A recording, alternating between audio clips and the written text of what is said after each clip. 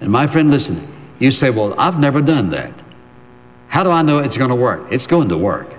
You have to start. And one of the things you have to get over is the fact God doesn't care. I'm not important. I'm not worth anything. Oh, yes, you are. You're worth so much He gave His only begotten Son for you. The issue is, are you willing to make those alone times, those lonely times, make an appointment with the Father where listen, and if you ever suffered loneliness, you can see it coming down the track. You can feel it coming. So you can just decide that you're going to have pain and you're going to have a fit and things are just going to be better. You can say, Lord, I want to make an appointment. I see what's coming down the track. I just want to thank you that I can spend time loving you, listening to you, learning from you, and being drawn into a relationship with you that nothing else in the world and no one else in the world will ever be able to match what will happen in my life. That's exactly what he's saying. Likewise, you can view loneliness as an expression of God's goodness. Well, you say, well, how can that be good? Let me ask you a question. Is God in the process of giving you things that are not good for you from His perspective? It may not be good in your perspective and mine. A lot of things I don't think are good. But you know what? When I read Romans 8:28, I believe no matter what it is, it's good because God intends to turn it to good. That is, He will turn your loneliness into something good. Listen, if He draws you and He will draw you into in a relationship to Himself so deep and so profound, you wouldn't swap it for anything under God's heaven. And you're going to realize that loneliness turned into, listen, solitude is not just good, it's absolutely indescribably fulfilling and contenting and wonderful. Likewise, view it as a time of spiritual schooling. God, what do you want to teach me? You see, He's always taking advantage of teaching us anything He possibly can. And when we're quiet and listening, alone, being quiet and realizing that God has something to say to us, you say, well, now, okay, so all that's true. How do I get started? Well, let me just say 2 or 3 things. Number one, you have to make a decision. It isn't going to happen automatically. Number 2, the decision must move into the form of a commitment. I'm committed. When these feelings of loneliness hit me, I recognize I have an appointment with the Father. He's getting ready to express something good to me. I'm going to listen to Him. I'm going to love Him. I'm going to learn something from Him. And so you recognize it for what it is. It is a time of fellowship with Him. Now listen carefully. The biggest price in learning solitude is separation. You may have to separate yourself from some people who want you at this time, that, or the other. You may have to separate yourself from some things that have absolutely grasped your attention and captured you. You have to decide what's the most important thing in your life. And solitude, time that you and I spend alone with Him, has no equal in importance or effect, both mentally, emotionally, and physically on the human body, the mind and the emotions. God desires that you and I live with a sense of contentment right in the middle of the fire. He decides that you and I live with a sense of assurance and confidence and quietness on the inside, right in the midst of the tribulation. Is He adequate? Yes, He is. Can He deal with the pain of your loneliness? Oh, yes, He can. He can give you a sense of His presence. Listen, you can walk through the same apartment, through the same house, small or large, and no longer feel any aloneness whatsoever. Why? Because you have secured in your relationship to Him a wonderful sense of His presence that is undisturbed by being alone and undisturbed by the frets and the cares and the clamor and the noise of the world. It is yours for the asking and for the willingness to pay the price. And Father, how grateful we are that we do not have to live like the rest of the world. While we can be very busy doing what You've called us to do, we can do so with a sense of confidence and assurance and quietness on the inside, and knowing that You have everything in Your control. Even if we step out in those brief moments of our own naturalness You're quick to remind us that we have you, and what else do we need? For we ask it in Jesus' name. Amen. When we get God's perspective, our times of pain and hurt can launch us into deeper intimacy with Him and spur us on to greater spiritual growth. Remember the lesson from Dr. Stanley's message. Practicing the discipline of solitude can change your view of everything. To listen again, click Today on Radio at intouch.org. And that's where you'll find more information about the purpose of prayer. If you go to the bookstore page, you can order a copy of Dr. Stanley's complete message, The Power of Solitude. Again, you'll find these resources at intouch.org or call 1-800-IN-TOUCH. To write to us, address your letter to In Touch, Post Office Box 7900, Atlanta, Georgia 30357. Do you have electronic devices that keep you connected with the world? How do they impact your relationship with God? Today's Moment with Charles Stanley is just ahead. The Christian life is an exciting journey with great joys and challenges. We don't always know the right questions to ask or the best way to approach Scripture in search of answers.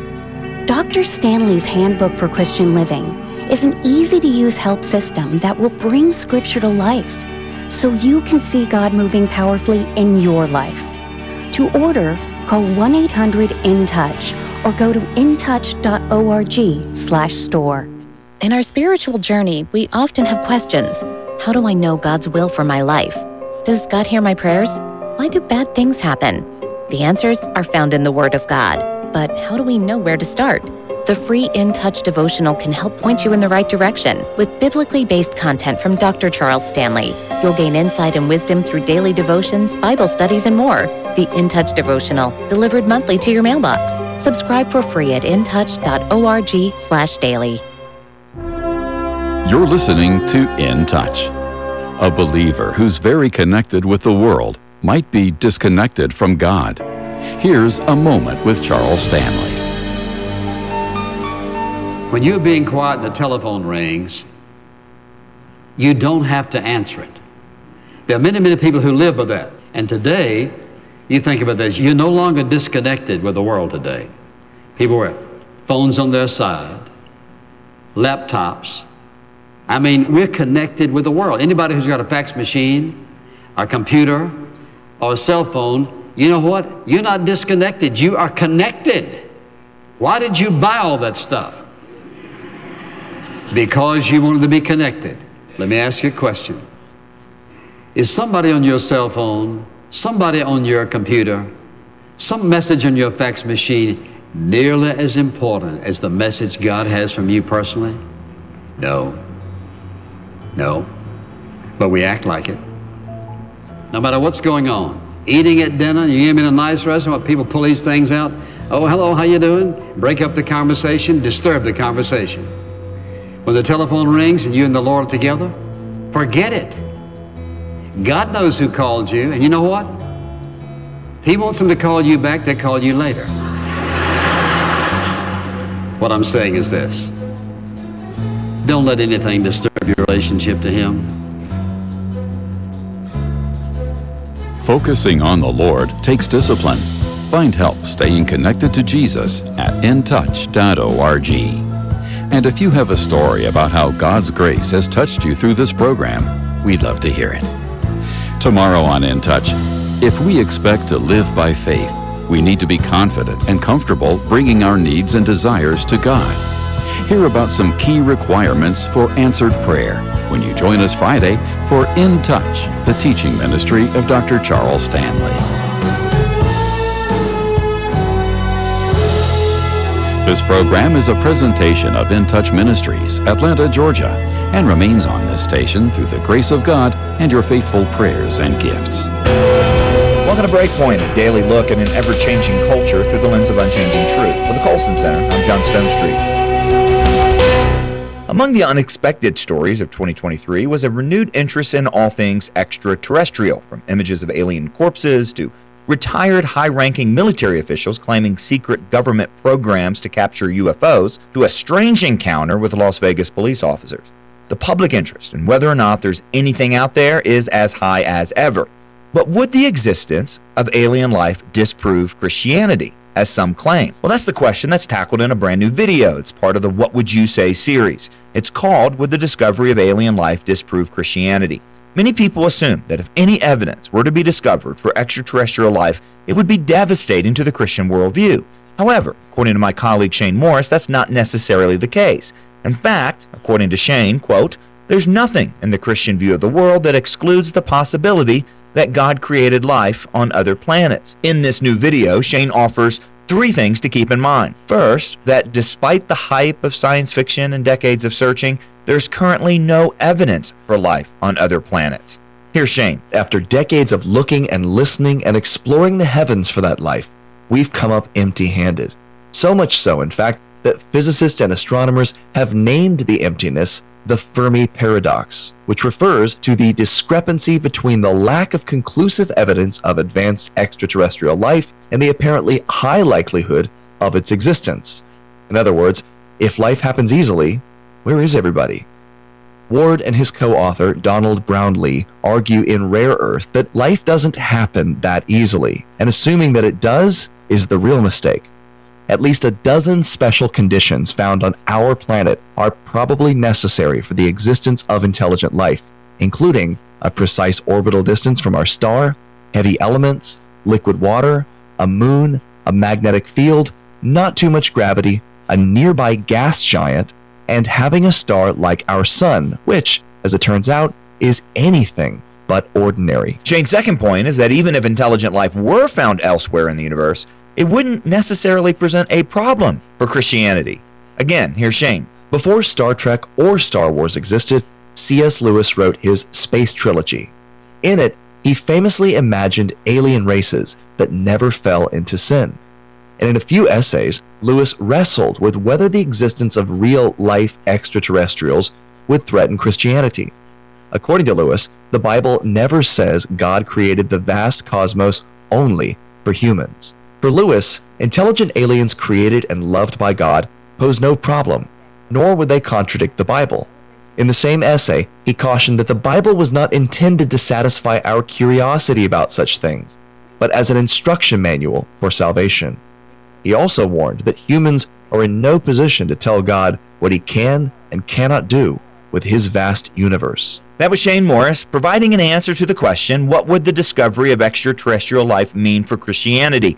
It's the latest video in the What Would You Say video series. To see the whole video and share it with others, as well as see the other videos in the series, go to whatwouldyousay.org. That's whatwouldyousay.org, or go to YouTube and look up the What Would You Say channel.